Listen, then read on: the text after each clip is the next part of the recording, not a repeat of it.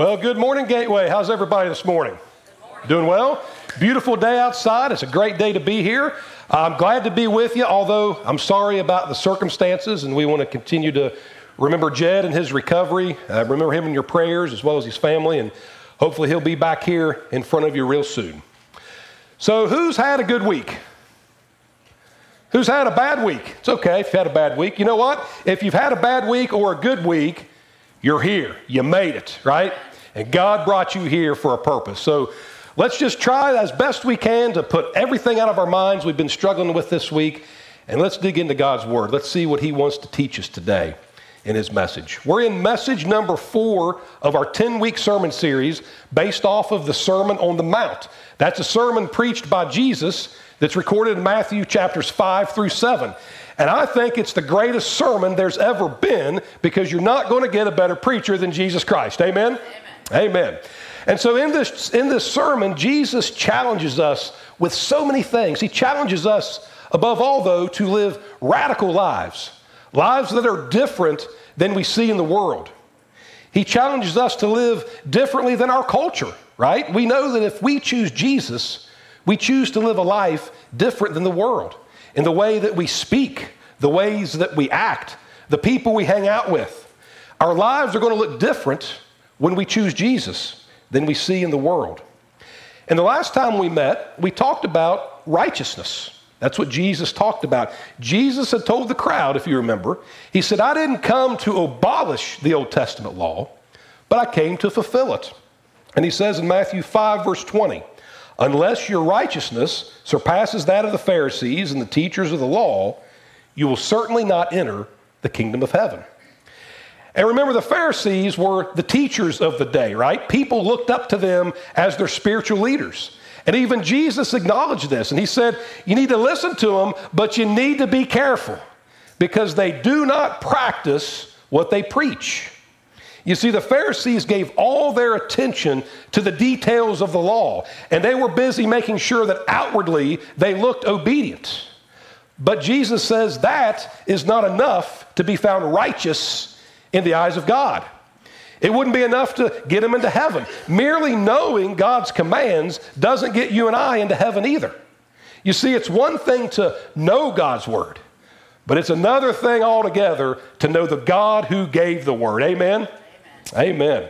Righteousness, as Jesus says, and as we see in Paul's writings, doesn't come from knowledge of God's word, but it comes from a relationship with God through Jesus Christ.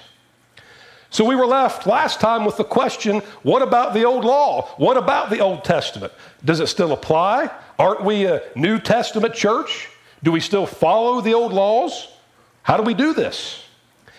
And that's what Jesus is about to explain in the next part of the Sermon on the Mount we're going to cover today. And for each of these topics he addresses, and there's some heavy topics, but for each of these topics, he starts off by saying, you have heard that it was said. And to the original hearers of this sermon, they would have heard all these topics Jesus is talking about. They would have grown up with them in their Jewish education, in their background, in their studies. So we've titled today's sermon, What They Said, because that's what we're going to look at. But before we get into our text, I want to go back and talk a little bit about the Old Testament law. You see, there are 3 main categories of law that we find in the Old Testament. First, you see ceremonial laws. Secondly, you see dietary laws. And thirdly, we see moral laws. And they're either ceremonial, dietary, or moral. And just to get it out of the way, let me tell you this. We do not believe that the ceremonial or dietary laws are still binding on us today. And we certainly don't practice them. But the moral law is still in effect today, and it is still binding because these are timeless reflections of God's character. So let's talk a little bit about this. You see, the ceremonial laws included things like how we dress, how we cut our hair, matters of hygiene, feasts and festivals, worship instructions. And again, these laws, these ceremonial laws, were meant to set God's people apart from the people of the world. This is one way they would look different than the people of the world. In fact, we read in Leviticus 19:27, men were told this: do not cut the hair at the sides of your head or clip off the edges of your beard. Why would God's people be told that? Well, you see, the pagan men would shave the sides of their head and trim their beard for their pagan, worldly worship practices. And God didn't want the men of his people to look like the men of the pagan world. In Leviticus 15:28 through 30, women were told that after their menstrual cycle, they had to wait 7 days, and on the 8th day, they had to bring 2 turtle doves, not 3 French hens, but 2 turtle doves to the priest to be sacrificed every single month. What a burden, right? Leviticus 5:18, God required everyone who'd sinned to bring a ram to the priest to be sacrificed, to make atonement for them for the wrong they had committed unintentionally, and they will be forgiven. Could you imagine if we all had to show up here on Sunday morning and bring our ram, not our Dodge Ram, Ryan Walker, but an actual ram, to be sacrificed? Could you imagine that? What a burden that would be. Aren't you glad these laws don't apply today? Amen. And then we get to the dietary laws. These laws were not only designed to set God's people apart, but they were here for safety as well. You know, the Food and Drug Administration didn't exist back then. There weren't warning labels and all kinds of rules and laws. So it was important for God's people to stay healthy, and dietary laws is one of the ways that happened. Some animals were considered clean or kosher, while other animals were considered unclean and unacceptable. Here's what God said in Leviticus 11, beginning at verse 1. Of all the animals that live on the land, these are the ones you may eat. You may eat any animal that has a divided hoof and that chews the cud. So that's the 2 requirements for meat that God's people could eat. Then he goes on in verse 4. The camel, though it chews the cud, does not have a divided hoof. It is ceremonially unclean for you. The hyrax, though it chews the cud, does not have a divided hoof. It is unclean for you. The rabbit, though it chews the cud, does not have a divided hoof. It is unclean for you. And the pig, oh, this one hurts. The pig, though it has a divided hoof, does not chew the cud. It is unclean for you. You must not eat their meat or touch their carcasses. They are unclean for you. So no bacon, no pork ribs, no pork sausage, no pulled pork sandwiches. What else? Am I missing anything else? Pork chops. Yeah, that's a big one. Yeah. How'd I miss that one? Can you imagine that? And then it gets worse. You read on down in Leviticus 11, you'll see that if you're living as a Jew in the Old Testament, you can't eat shrimp or crab legs. Oh, man, that hurts, right? If you can't eat crab legs, what's the point of living? But understand, these ceremonial and dietary laws of the Old Testament, they're not binding on us today. They were here for a temporary time. We know this because these kind of laws now point to Jesus in areas of purity and areas of cleanliness. And they were put in place temporarily to set God's people apart from the people of the world until the Messiah came. And once the Messiah came, Jesus, being set apart from other people, would no longer be about ceremony or diet, but it would be about the heart. Amen? These laws weren't meant to be kept long term. They were only meant to last until the Messiah came. And when he came, all people, even the pagan people, had access to God through him and his sacrifice. Wherever the gospel was preached, it was possible for all the people who heard it to get right with God. That's why Jesus said, I didn't come to abolish these laws. I came to fulfill these laws. Paul writes this in Galatians chapter 3, verse 24. He says that the law was our guardian until, the word until means up to a certain point of time. So the law was our guardian until Christ came, that we might be justified by faith. In Colossians 2, 16 through 17, he writes this. Therefore, do not let anyone judge you by what you eat or drink, the dietary laws, or with regard to religious festivals, a new moon celebration, or a Sabbath day, the ceremonial laws. These laws are a shadow of the things that were to come. The reality, however, is found in Christ. So let me say it again. The dietary, ceremonial laws, they were meant to be temporary until the Messiah came. And after Jesus' death, after his resurrection, those laws were meant to be put behind God's people because God's people would now be known differently in their culture because of their faith in Jesus. Christianity is not about ceremony and diet. Christianity is a religion of the heart based on a relationship with God through Christ Jesus. Are you thankful for that today? Amen. Amen. Amen. So let's talk about what we can say about the Old Testament law. Can you think of a law that you didn't know existed until you heard about it or were confronted with it? Sometimes you can be in a jam when that happens, right? But there's all kinds of laws out there we don't know exist, right? For instance, in Louisiana, if you send a pizza to a person unprompted as a surprise, you can be charged with harassment. In Maryland, it is illegal to wear sleeveless shirts to a public park. In Nevada, somebody might be saying, I didn't know there were laws in Nevada. There's a few. In Nevada, it's illegal to sit on a sidewalk. And here in West Virginia, up until 2010, this law was abolished in 2010, but up until 2010, it was illegal to sit in a theater or a place of amusement with a hat or a head covering that could obstruct someone else's view. And if you were asked to remove it and you wouldn't, it was a misdemeanor punishable by $2 to $10 and a fine. How about that? When I go to the movie theater, sometimes I wish that law was still in effect. I would enforce it. I always get behind that person. Anybody else that has a big hat, right? But there's laws out there we don't know exist. People unknowingly break the law every day. That's why I have a day job as a lawyer. But you know what? The law exists to explain what sin is. That's a reason for the Old Testament law. Paul said this in Romans 7:7. For I would not have known what coveting really was if the law had not said, you shall not covet. So Old Testament law explains what law is. Secondly, the law exposes sin in us. When you're a child and you get sick, your mom brings the thermometer and hopefully places it under your tongue, right? That took a while. But if you have a fever, then you are known to be sick. The thermometer reveals that you're sick. The thermometer doesn't do anything to heal you, but it points out that you're sick. Remember the COVID test that's been part of our lives these last few years?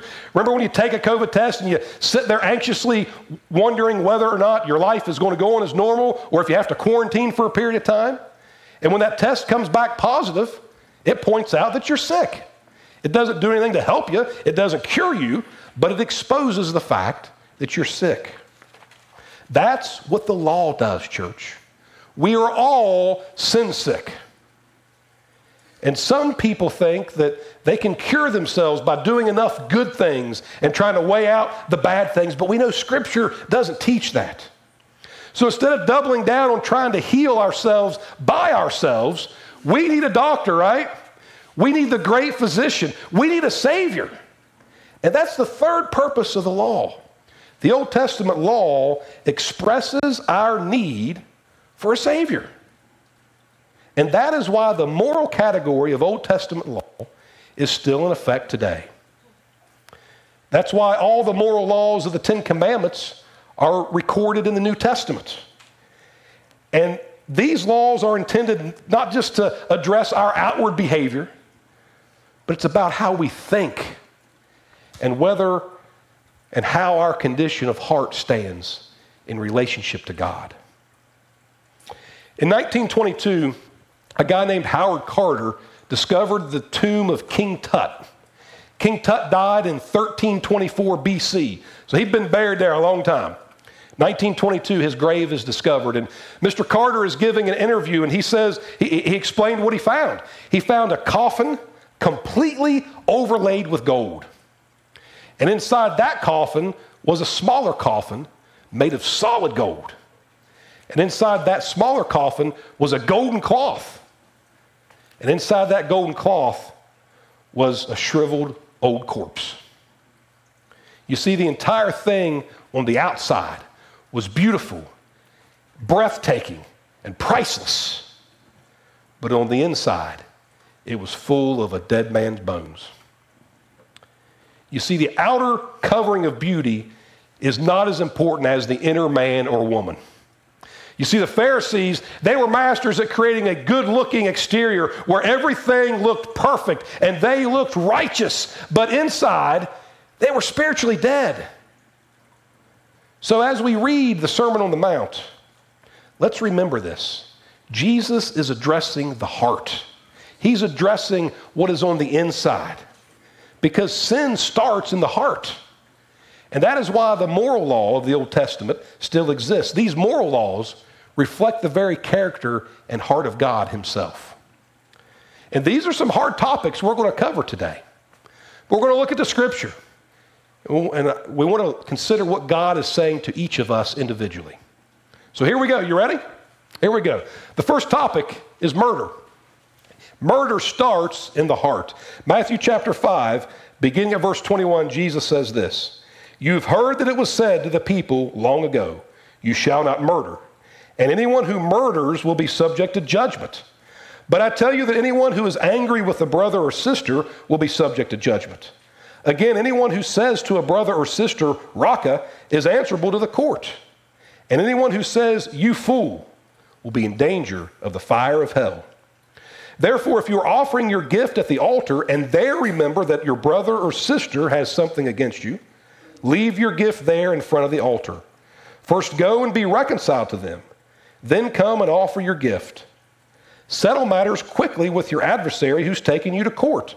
Do it while you are still together on the way, or your adversary may hand you over to the judge, and the judge may hand you over to the officer, and you may be thrown into prison. Truly, I tell you, you will not get out until you've paid the last penny." So when Jesus is talking about the Old Testament topic of murder, I'm sure the Pharisees were saying, "Amen, brother, preach on." But Jesus was not just talking about the murder of a man or a woman. He was talking about the murder of malice. Look again at verse 22. "But I tell you that anyone who's angry with a brother or sister will be subject to judgment." You see, Jesus destroys the illusion of righteousness here because the Pharisees failed to see their hearts were full of malice. They looked down on everyone who wasn't as righteous or religious or followed the law as well as they did. So in hating the lost, they themselves became lost. It's what's on the inside that counts. And the heart of God is a heart for life, both here and for eternity. Then he moves on to another topic, adultery. Adultery starts in the heart. He says in verse 27, "You've heard that it was said, 'You shall not commit adultery.' But I tell you that anyone who looks at a woman lustfully has already committed adultery with her in his heart. If your right eye causes you to stumble, gouge it out and throw it away. It is better for you to lose one part of your body than for your whole body to be thrown into hell. And if your right hand causes you to stumble, cut it off and throw it away. It is better for you to lose one part of your body than for your whole body to go into hell." Jesus is serious about this, church. He's saying, don't let your stupid lusts ruin your life, ruin your marriage, ruin the lives of everybody around you. What he's saying to us is, avoid putting yourself in vulnerable situations. Seek my help in controlling your sinful urges. Make life-altering changes if necessary. Maybe it means avoiding certain places. Maybe it means avoiding certain people. Maybe it means avoiding certain social media apps. Even if it costs you an eyeball and a hand, Jesus says do whatever's necessary to stay morally upright and faithful to me and your spouse. Because the heart of God, Jesus says, is a heart of faithfulness. And the next topic is divorce. And divorce starts in the heart. Verse 31, Jesus says, "It's been said, anyone who divorces his wife must give her a certificate of divorce. But I tell you that anyone who divorces his wife, except for sexual immorality, makes her the victim of adultery. And anyone who marries a divorced woman commits adultery." And this issue has caused so much hurt and so much division in our lives. But I'll say this, if every heart was right with God, then honoring marriage vows wouldn't be a problem. I don't have all the answers, church, but I do know this.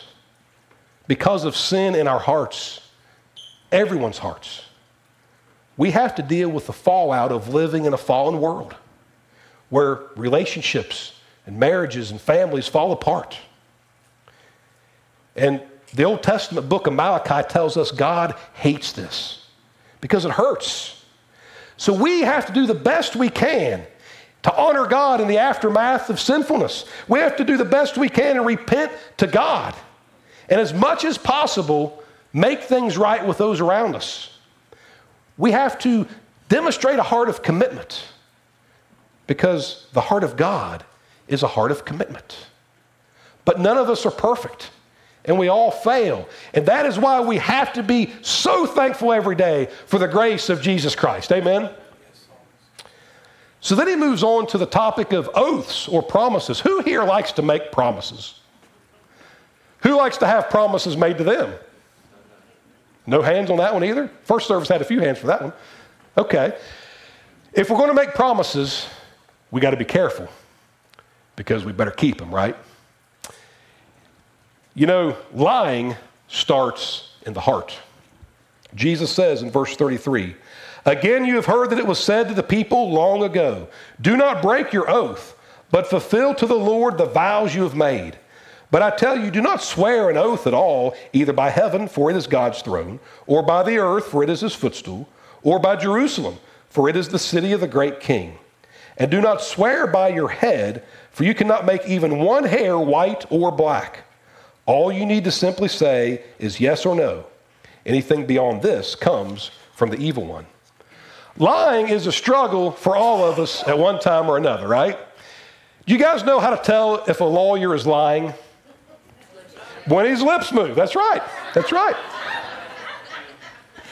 Now, you know the problem with lawyer jokes is lawyers don't think they're very funny, and no one else thinks they're jokes. That wasn't a joke. Why are you laughing? Lying's a struggle. No matter if we want to admit it or not, it's a struggle. And not lying can sometimes be a struggle. You got the fib. You got the little white lie. You got the half-truth or the clever deception or the misleading information. If you've been fishing, you've got the stretching of the truth, the exaggeration. Are you honest about your age? How about your driver's license? You honest about your weight? Are you honest with taxes? Have you ever cheated on a test? Have you ever lied to get out of trouble? Have you ever complimented somebody and didn't mean it? Have you ever kept silent when you should have told the truth? Have you ever made yourself appear better than you really are? Or lied to gain an advantage or misled someone to save face? You see, the 9th commandment prohibits us from giving false testimony against our neighbor, and it commands that we be truthful. And just for a moment, think about how much different this world would look if everyone always told the truth all the time. Think about that. There were no lies. No one backed out of deals. Everybody always told the truth. You see, if that were the case, there'd be no need for expensive legal agreements and contracts. Courtrooms would be empty and quiet, and I wouldn't have a day job. And you guys would have to buy my bacon for me and my pork chops. You'd do that, wouldn't you? Right. Good, I appreciate that. You see, if everyone told the truth and did what they were supposed to do, or said they would do, this world will look different. Our world doesn't look like that. But Jesus says, that's the way I want my followers to look. Jesus is saying here, just be a man or a woman of your word, because the heart of God is a heart of integrity. Then he shifts to the topic of retaliation. Revenge starts in the heart. Getting even starts in the heart. Verse 38, you've heard that it was said, eye for eye and tooth for tooth. But I tell you, do not resist an evil person. If anyone slaps you on the right cheek, turn to them the other cheek also. And if anyone wants to sue you and take your shirt, hand over your coat as well. If anyone forces you to go 1 mile, go with them 2 miles. Give to the one who asks you, and do not turn away from the one who wants to borrow from you. In 1940, the king of Saudi Arabia was approached by a woman who demanded the death of the man who'd killed her husband. This man was picking dates at the top of a palm tree when he accidentally fell and landed on this woman's husband and killed him. The king tried to persuade this woman from not pursuing her rights, but she insisted. So finally the king said, it is your right to ask for this man's life, but it is my right to decree how he shall die. So here's what we're going to do. You're going to take this man and you're going to tie him to the foot of a palm tree. You're going to climb up to the top and you're going to cast yourself down from that height. And in that way, you will take this man's life the very same way he took your husband's life. The woman thought for a moment and suddenly decided this was not something she wanted to do. Because in following the letter of the law and demanding her right, she just might lose her own life.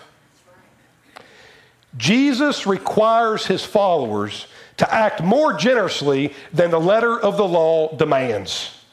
Out of a relationship with Jesus comes a new relationship with all people that we're around.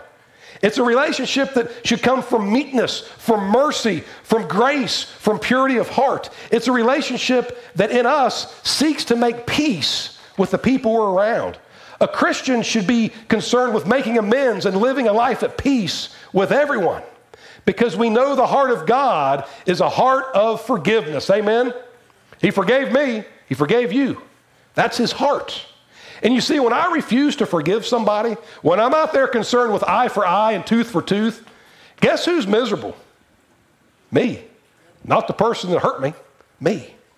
You see, it's in doing forgiveness God's way, and this is by no means easy. I don't mean to suggest that. It takes work. It takes prayer. It takes God's Holy Spirit working in our lives sometimes. But we need to get to a point as followers of God where we can forgive, because the heart of God is a heart of forgiveness.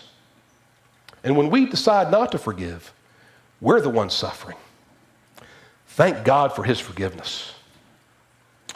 And then the final topic Jesus discusses from the Old Testament law is loving your neighbor, because hatred starts in the heart as well. Verse 43, you've heard it was said, love your neighbor and hate your enemy. But I tell you, love your enemies and pray for those who persecute you, so that you may be children of your Father in heaven. He causes his sun to rise on the evil and the good, and sends rain on the righteous and the unrighteous. If you love those who love you, what reward will you get? Are not even the tax collectors doing that? And if you greet only your own people, what are you doing more than others? Do not even the pagans do that? Be perfect, therefore, as your heavenly Father is perfect. Jesus says, they'll know you're my disciples by what? By your love. You know, he could have said anything in the world there. He could have said, they'll know you're my disciples by your church attendance. He could have said, they'll know that you're my disciples by your Bible knowledge. He could have said, they'll know you're my disciples based on the amount of time you've been with me. But he didn't. He said, they'll know you're my disciples by your love. Church, do we look different than the world in the area of love as God's people? Christ says we better, because the heart of God is a heart of love. You see, over and over again in these very difficult topics, Jesus addresses the heart. And he wants us as followers to have a heart that reflects his heart. That is what sets us apart from the world. It's not by ritual. It's not by diet, thank God. But it's by the fruit we bear in God's Holy Spirit. It's because of our attitude and our lifestyle that reflects the heart of God. We live out the heart of God. We put God's heart on display every single day in our marriages, in our parenting, in our relationships, in our jobs, and everything and everywhere God has blessed us to be. We don't look or act like the rest of the world around us because we have Jesus Christ and we belong to him. So what's our challenge today? Our challenge today is very personal. Ask yourself, don't think about anybody else. Ask yourself, how is my heart? Do I have a heart that tries every day to reflect the love of Christ? Or is my heart just as hard as the world around me? We're all sick, church. That's one thing we all have in common. We all struggle with life. We all struggle with sin. We all struggle with doubts. But you know what? We've never been asked to do any of this alone. We have a God who cares, who sent his son to die in our place. We have a spirit dwelling in us that helps us, that guides us if we will listen and follow, that will lead us and help us. So this morning, if you're not a Christian, you're living life in a way you were not designed to live, because none of us were designed to live life alone. If you're not a Christian, you've tried it the world's way. Try it God's way. Come to the great physician, the only one who can heal you. And don't worry about getting things right or cleaning things up before you come to Jesus, because I'll tell you this, the only way to get things right or clean things up is by coming to Jesus. Amen? If you're not a Christian, try it God's way. Put your faith in Jesus Christ. Be baptized into him. Have your sins washed away. Come up out of that water with his Holy Spirit dwelling in you. That spirit that helps you every day. Quit trying to live life alone. It's too hard, and it's not the way we were designed. If you want to talk about your next steps, we're here to do that this morning. If you're already a baptized believer, partner with us. Help us. Work with us in this community, in this church, to show Christ, that heart of Christ, to a broken world in our community and out there. And if you're here this morning and you have some sort of prayer concern, something on your heart or something that you need help with, we are here to help with that as well. And always, if you got good news, share that with us today. The band's going to come and lead us in a song. I'll be standing right down over here as we sing that song. And if you have a need or want to discuss something, come talk to me. Right now, if you would stand, we're going to pray.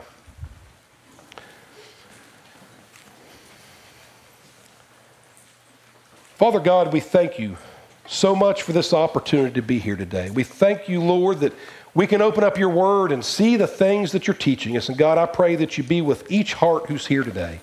Father, I pray that you help us receive your word wherever we are in our lives right now.